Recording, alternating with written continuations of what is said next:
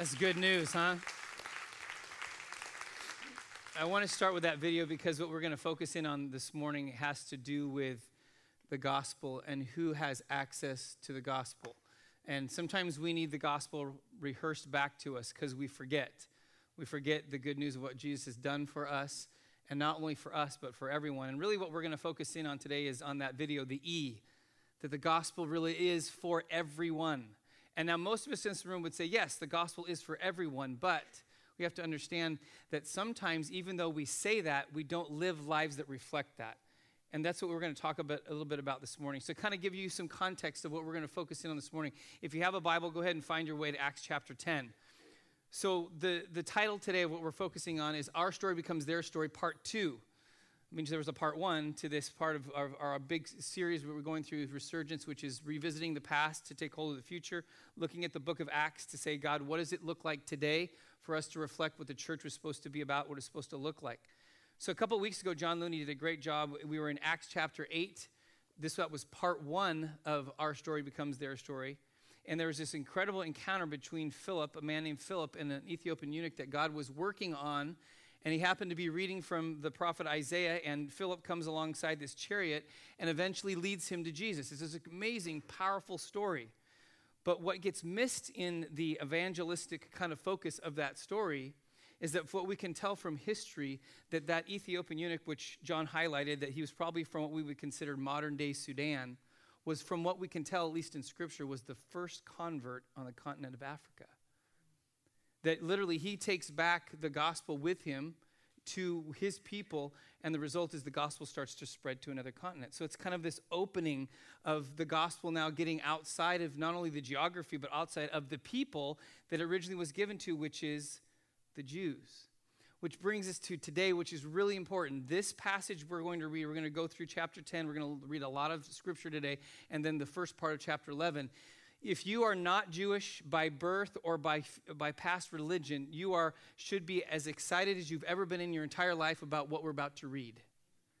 Because if it isn't for this story embedded in the middle of the book of Acts, you and I are not sitting here today. We don't have access to the gospel because Christianity simply becomes another extension of Judaism.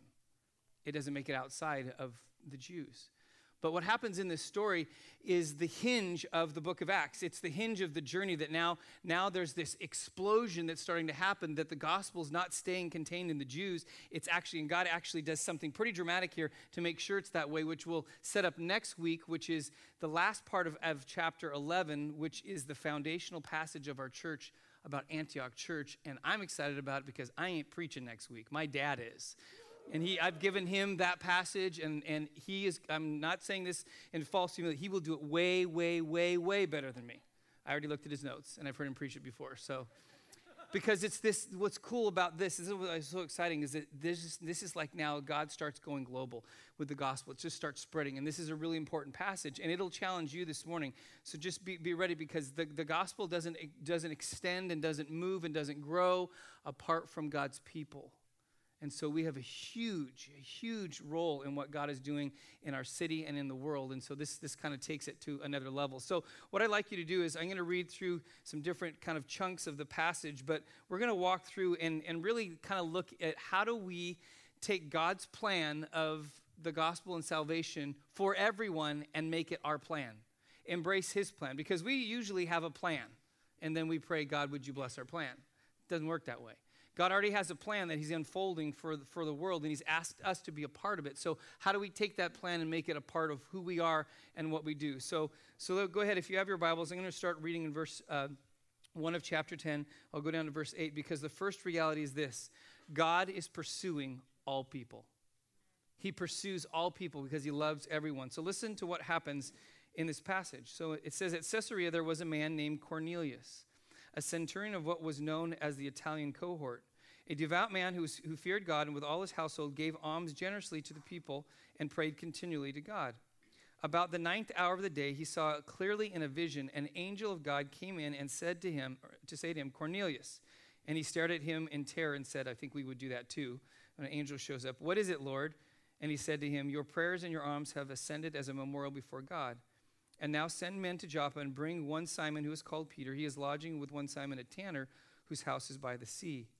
When the angel who spoke to him had departed, he called 2 of his servants and a devout soldier from among those who attended him, and having related everything to them, he sent them to Joppa. So I want you to we're going to pause here for a moment, because when you and I read this passage, it's like, wow, this is really cool. God sends an angel to this Roman guy because he loves him, and so he's telling him to go get Peter, because if you know the way the story goes, he's going to get access to the gospel. But if you are reading this from the original context, and if you have a Jewish kind of mindset, you're understanding this is profound. God, through an angel, has reached out to a Roman centurion who oversees probably 60 to 80 men, who has become the primary instrument of Jewish oppression in this day and age. And God is sending an angel to tell him that there's more for him. Now, if you're a Jew, you're like, wait a second here. That doesn't work for me. That doesn't work. But what this is demonstrating that is God is even pursuing a Roman. God is even pursuing an enemy. God is pursuing somebody that you would never even think of telling the gospel to, let alone ever crossing paths with. God goes to that person, and then he says to him through an angel, go get Peter. Why is this important? Because you and I have to understand that God loves all people. Therefore, God is pursuing everybody. It's not just a few people. It's not just the good people, the cool people, the Christians. God is pursuing everybody because he loves everybody. And that's demonstrated in who he goes after. That means that God orchestrates your life and the lives of people around you for one primary purpose, that you would reach out and find Jesus. That's why we exist. That's why we are still here. And that means that all across the world, there are people whose lives are positioned in such a way that God is reaching out for them. There are no accidents with God. God has purpose in everything that he's doing. So that means that you and I have to get to the point where we don't pick and choose who we think God is pursuing. We just default to the fact that God pursues everybody. God orchestrates circumstances. You can see this happen quite often when you're getting outside of yourself and you see how God is working in the lives of people who've yet to come to know who he is.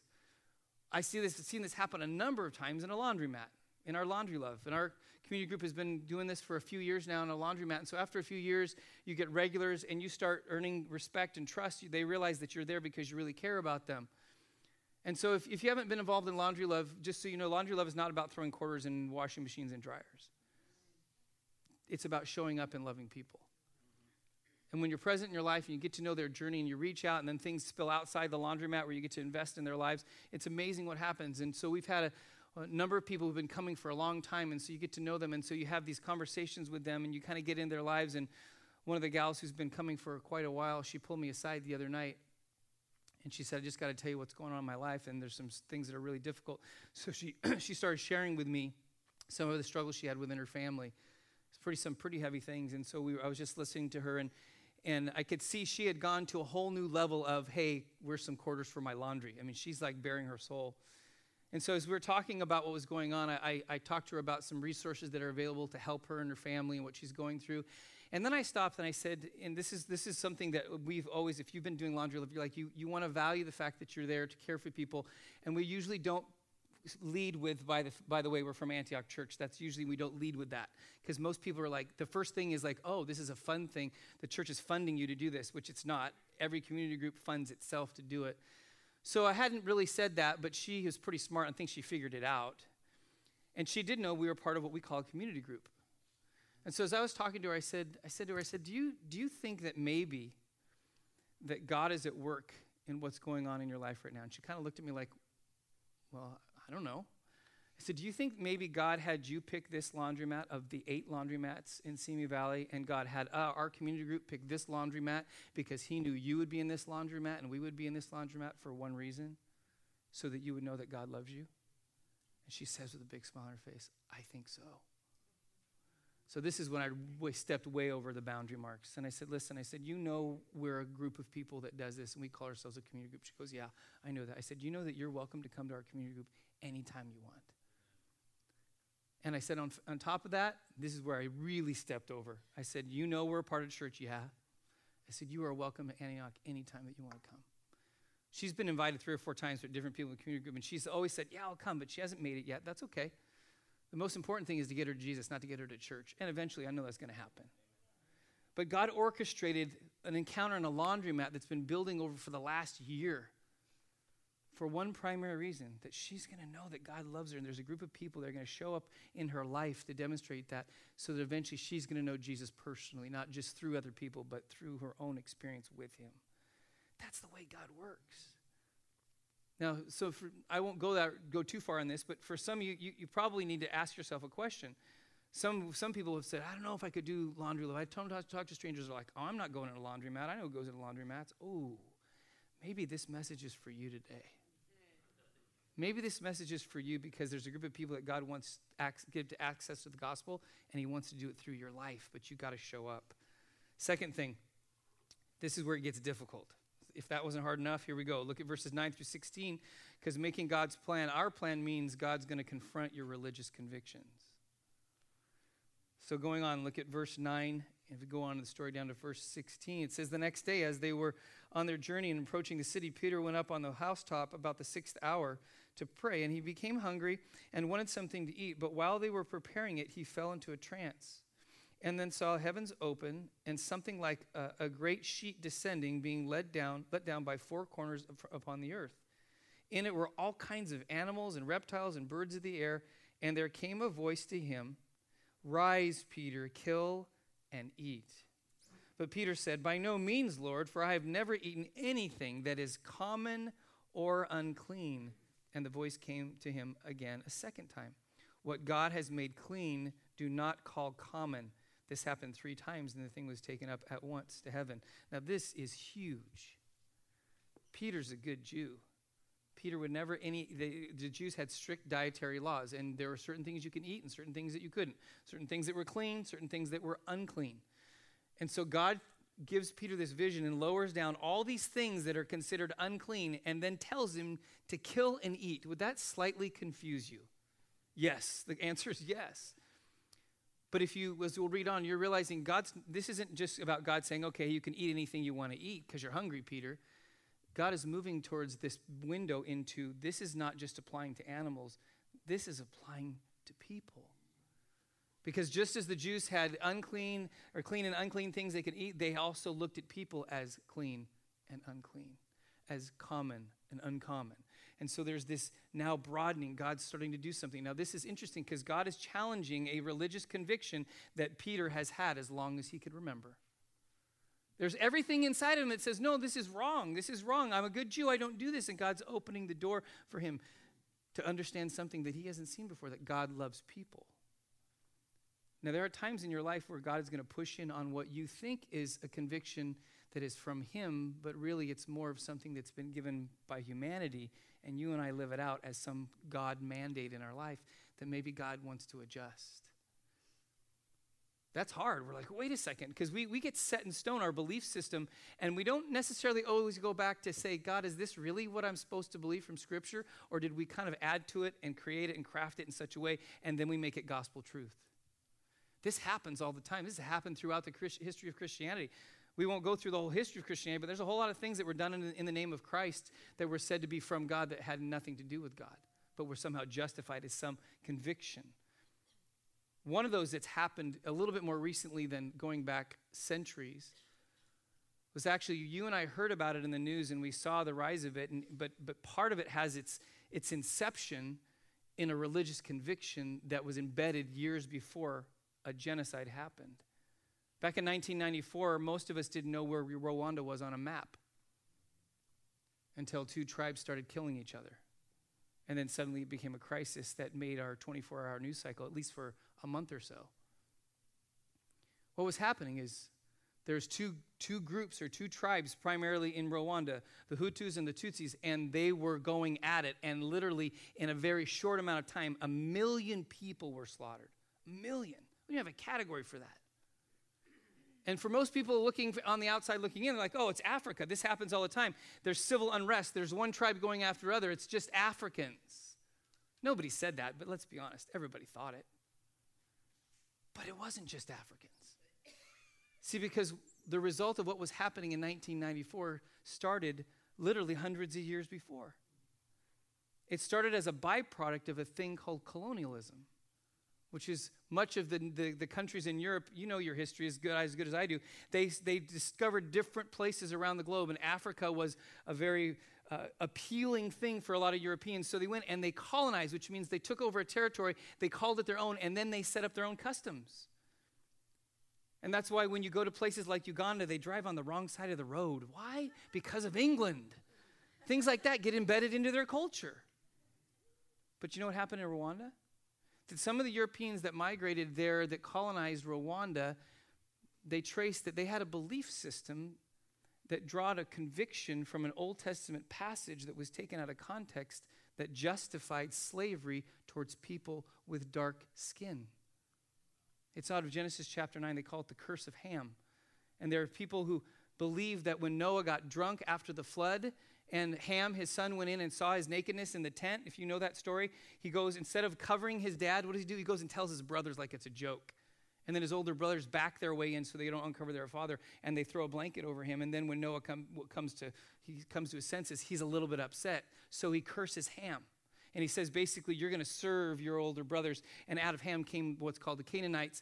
And people say, well, the Canaanites were of dark skin. And because of that, they were cursed to servitude. Therefore, people with black skin should be slaves. That's a religious conviction that people carried hundreds of years ago. That got embedded in Rwanda. Because when the Europeans showed up, they assessed the Tutsis and the Hutus, and they said the Tutsis seem to be better than the Hutus. The Hutus deserve servitude and slavery, while the Tutsis are the ones, even though they're a small minority, they deserve the place of prestige in the culture. So when the Europeans withdrew, they left the stain of their conviction. And so that's what happened, is the Hutus responded to the oppression they had experienced for years and years and years and started slaughtering the Tutsis. Where did that start? Oh, that's just an African unrest. No. It's embedded, part of it's embedded in a religious conviction that is drawn from some weird understanding of Scripture that justified somehow making people into slaves because of the color of their skin. Has a little bit more impact on the fact that when we look at our own country, we didn't just happen to pick Africa. I think there was also embedded in our own history this idea of the color of skin being tied to slavery. That's what happens when our religious convictions become something that becomes a part of us that we don't necessarily realize they're not from the Scriptures, they're not from God, but they've been crafted like they are. It's getting just like first service, you guys are getting really quiet and serious, so we'll move on. So God's going to challenge your religious convictions. Why? Because sometimes our religious convictions get in the way of his plan.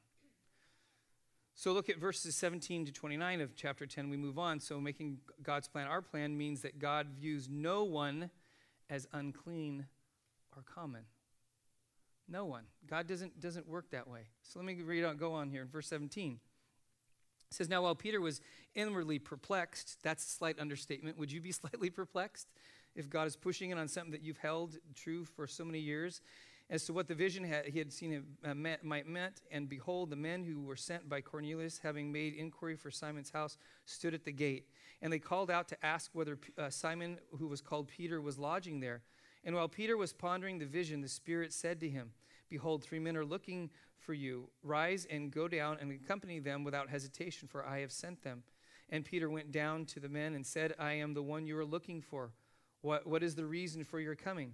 And they said, Cornelius, a centurion, upright and God-fearing man who is well spoken of by the whole Jewish nation, was directed by a holy angel to send for you to come to his house to hear what you have to say. So he invited them in to be his guests. The next day he rose and went away with them, and some of the brothers from Joppa accompanied him.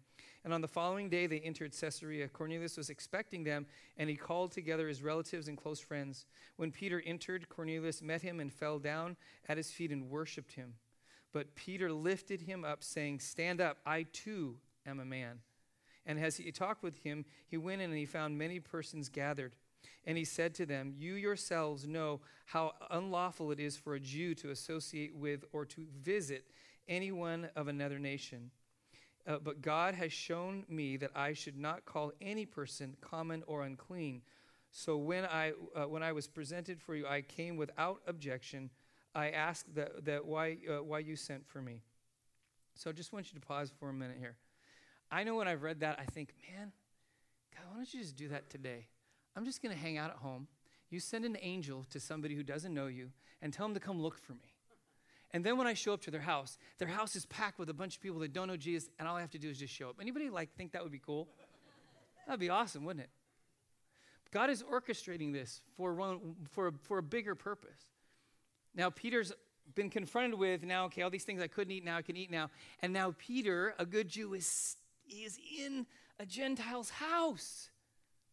This is profound. Why? Because God's saying to Peter, and he's saying to all people, there are no common people, there are no unclean people, there's just people. And if we're going to classify it, we're all unclean people. And so God's getting at that, and that's important for us to understand, because so many times, and I know this has been true in my life, all of us have a category of people, and this is how we refer to them. Those people. I'm not going to ask you to raise your hand, but how many times in your life have you talked about a group of people and you've used that phrase, those people, without even knowing what you're saying is those people are set apart and different than me. Those people have this issue. Those people are like this. And so you're showing this disconnect, this bias, or this prejudice by referring to a group of people as those people. We all have those people. I've had too many groups of those people in my life that God has convicted me of and shown me that in the kingdom of God, there is no those. It's only us. There is no delineation. The only delineation that God makes will be in eternity when he decides by his judgment who's in and who's out. But for us, we don't do that. Think about what groups of people have you run into that you didn't realize that maybe you had an issue with.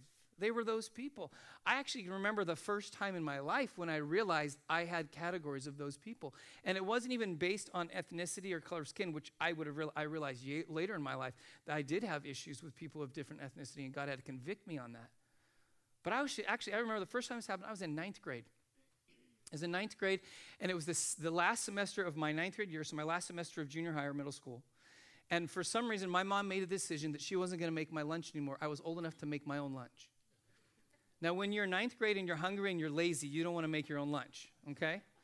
But I did hear from some people that I knew that if you worked in the cafeteria at lunchtime, you could get a free lunch every single day. I thought, ooh, that sounds appealing. But here was the tension, just being honest. For 2.5 years in middle school, I hung out with the jocks. I was an athlete. Every time there was a break from class, I was on the basketball court. That's what I did. So I had a huge circle of friends, and we all hung out together. And so that was kind of my circle.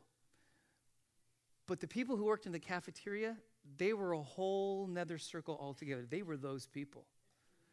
They were the geeks and the nerds and the losers. They didn't have any athletic ability. They didn't have anything going. They were kind of socially awkward. But so they all worked, in the cafeteria. And I remember, or at the snack, they had a snack bar. And so you'd go up and they have to wear the little hairnet, and we would just mock them to their face. I'm like, ooh, is free food worth that? I'm like, yeah, it is. So I said yes. So I started working. Actually, I ended up in the snack bar during the cafeteria hours. And so I was selling, and my friends would come to me, and they're like, oh, nice hairnet. They were mocking me big time. And I'm like, hey, I get free lunch when this is over. In fact, the coolest thing is I discovered that whatever was left over after lunch, you get to eat. So there are days I ate 3 lunches. I was like in heaven. But I remember the first day I sat down with all these guys I had never talked to. I had walked the other way. They'd all been in my school all 3 years, and I just wouldn't talk to them because they were freaks. I mean, they're sitting there, and they like computers. I was like, what's wrong with you? I try to talk like sports, like Dodgers, Lakers, They didn't even understand. I mean, they were playing games and computer games, and I think they were playing like Dungeons and Dragons and all these fantasy games. And I'm like, how about reality, guys? Basketball? And I had nothing in common. I'm like, what am I doing? And I'm like, man, I'm really hungry. So I started hanging out with them. And a couple weeks went by, and so we had a good 15, 20 minutes after lunch was over, before we had to go to our next period because we got to eat. We got special provision. And so I started getting to know these guys, and I'm just going to confess, after about a month, I realized they're not that bad. They don't like sports, and they do different things, but they're just like me. They're no different. They just have different interests in life. And so I remember even feeling that like, man, why have I been so hard on these guys all the years in middle school? Because I was an insecure jerk like we all are in middle school, right? But I started to realize that there's a little opening in my life at that time that realized there are groups of people that I don't even know, but I've already marginalized them. I've already written them off. And this is what we have to come to grips with. That there are no groups of people. There are no those people. I had a guy come to me between services.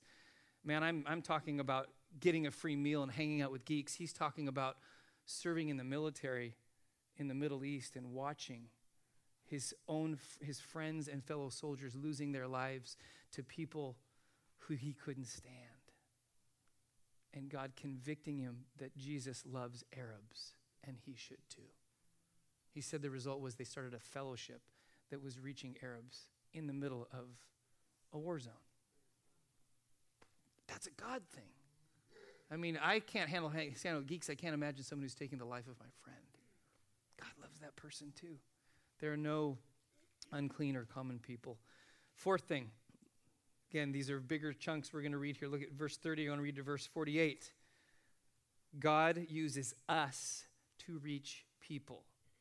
So before I read this, I honestly wish that what God would have done in this passage, which would have made it so much easier on us, is that God sent an angel to Cornelius. Why didn't the angel just share the gospel?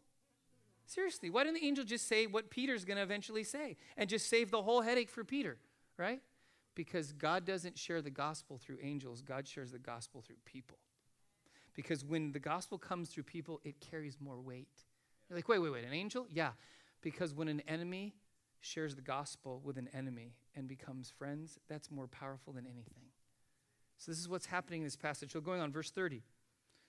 So it says, and Cornelius said, 4 days ago, about this hour, I was praying in my house at the 9th hour, and behold, a man stood before me in bright clothing and said, Cornelius, your prayer has been heard, and your alms have been remembered before God.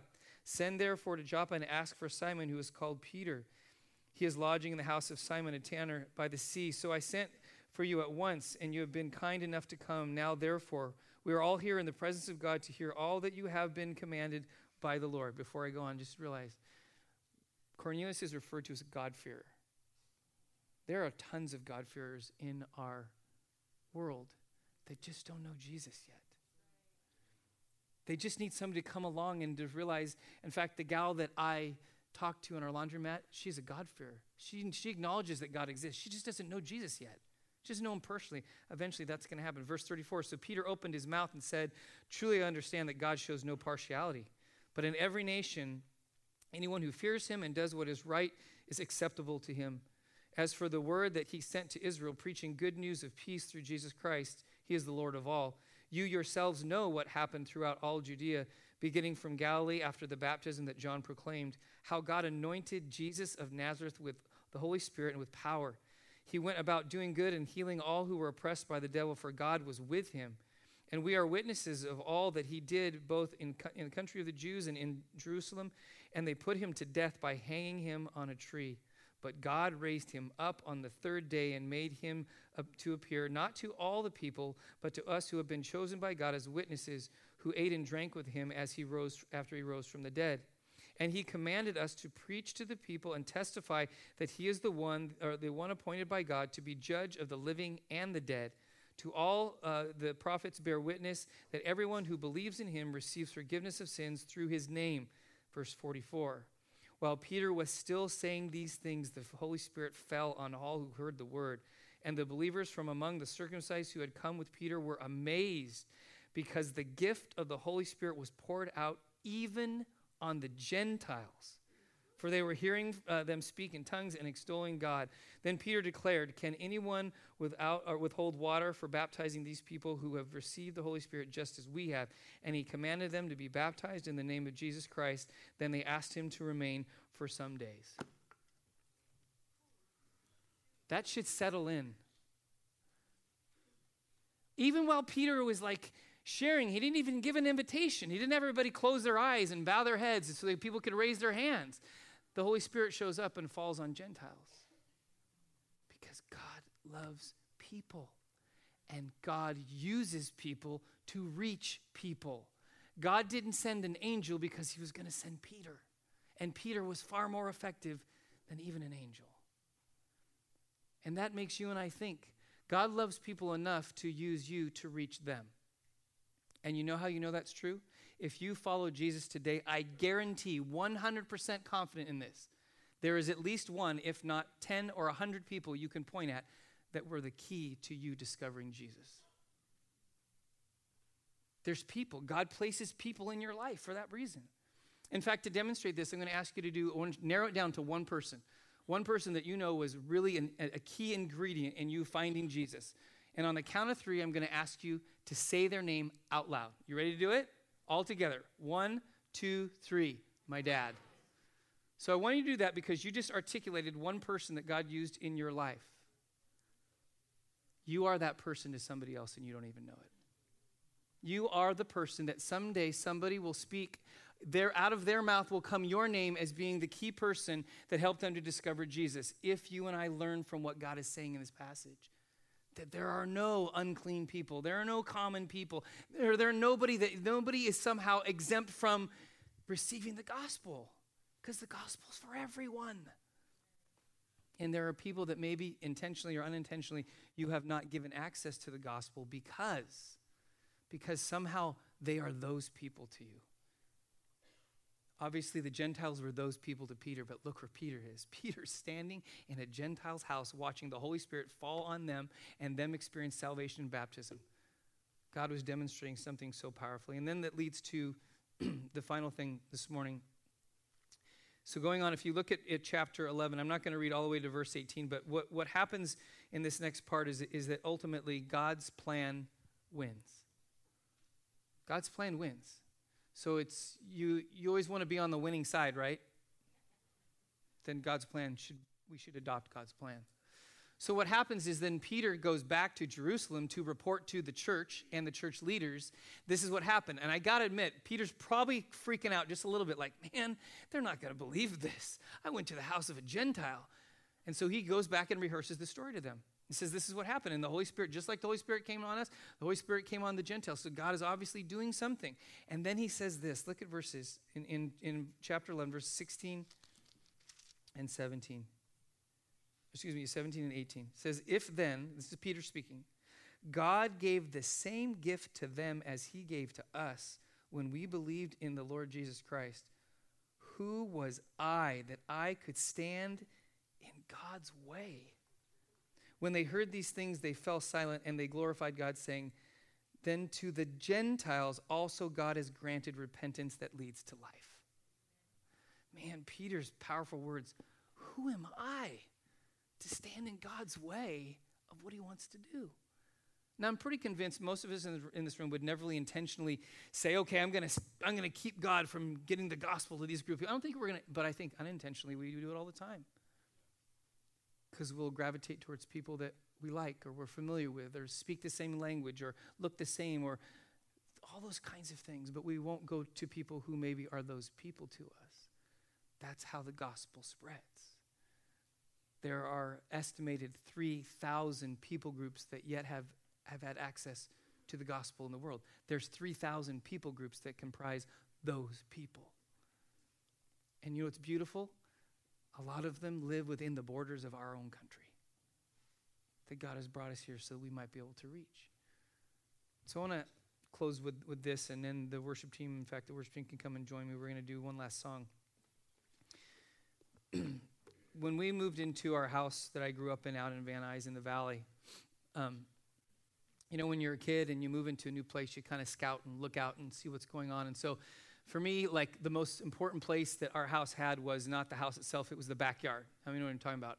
I want to have room to run and play and whatever. So I went into the backyard. And I remember the first time I went into our backyard, I noticed something that caught my attention. Now, the house was about 25 years old when my parents were buying it when I was growing up. And it had some history there. But I noticed right away when I went into the backyard that there was this gate that went into the neighbor's backyard.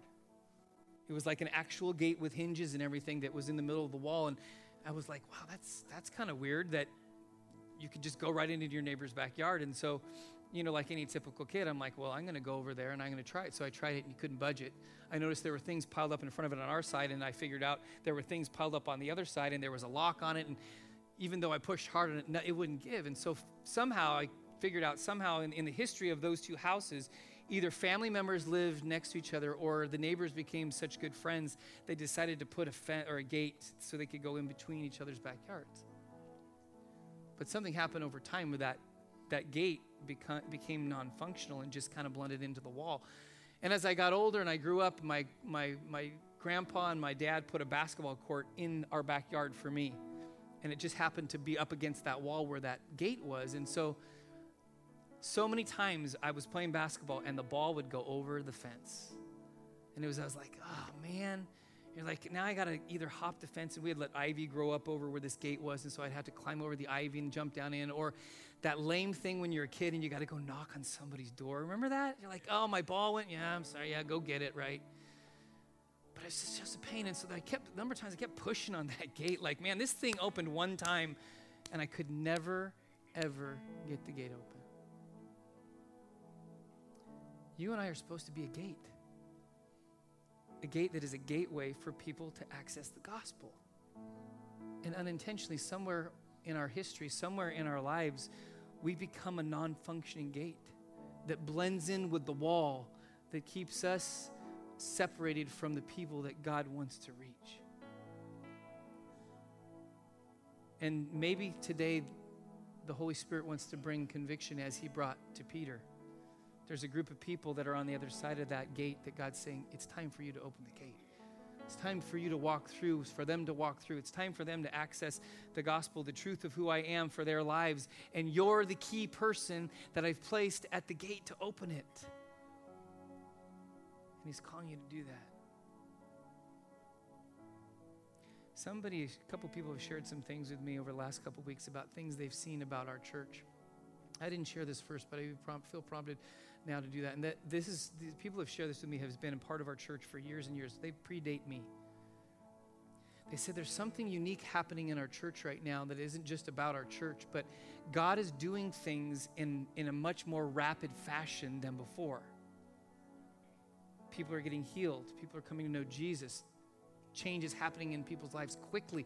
And they were saying there's something that God is doing, that he's kind of cleared the debris field above the church, and he's doing his work more rapidly. And it isn't necessarily because somehow God's become more powerful. It's because finally we've gotten to a place where he's got our attention.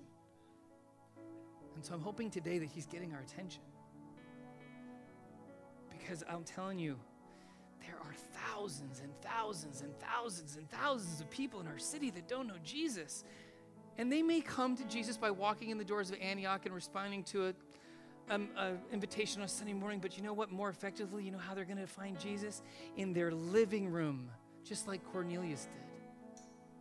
When God says you're the gate, you're the gateway. Open up. Let him in. I'm going to pray, and in a moment we're going to sing a song about surrender. About surrendering so we can be the church that God wants us to be. And in that surrender, I'm going to pray that God, you would allow the Holy Spirit to highlight those people that God wants you to surrender your bias or your prejudice or what you've done to hold back. Because I know the Holy Spirit's faithful, and he'll always highlight people even if we don't want him to. I don't know what it is for you. I don't know if it's ethnically based.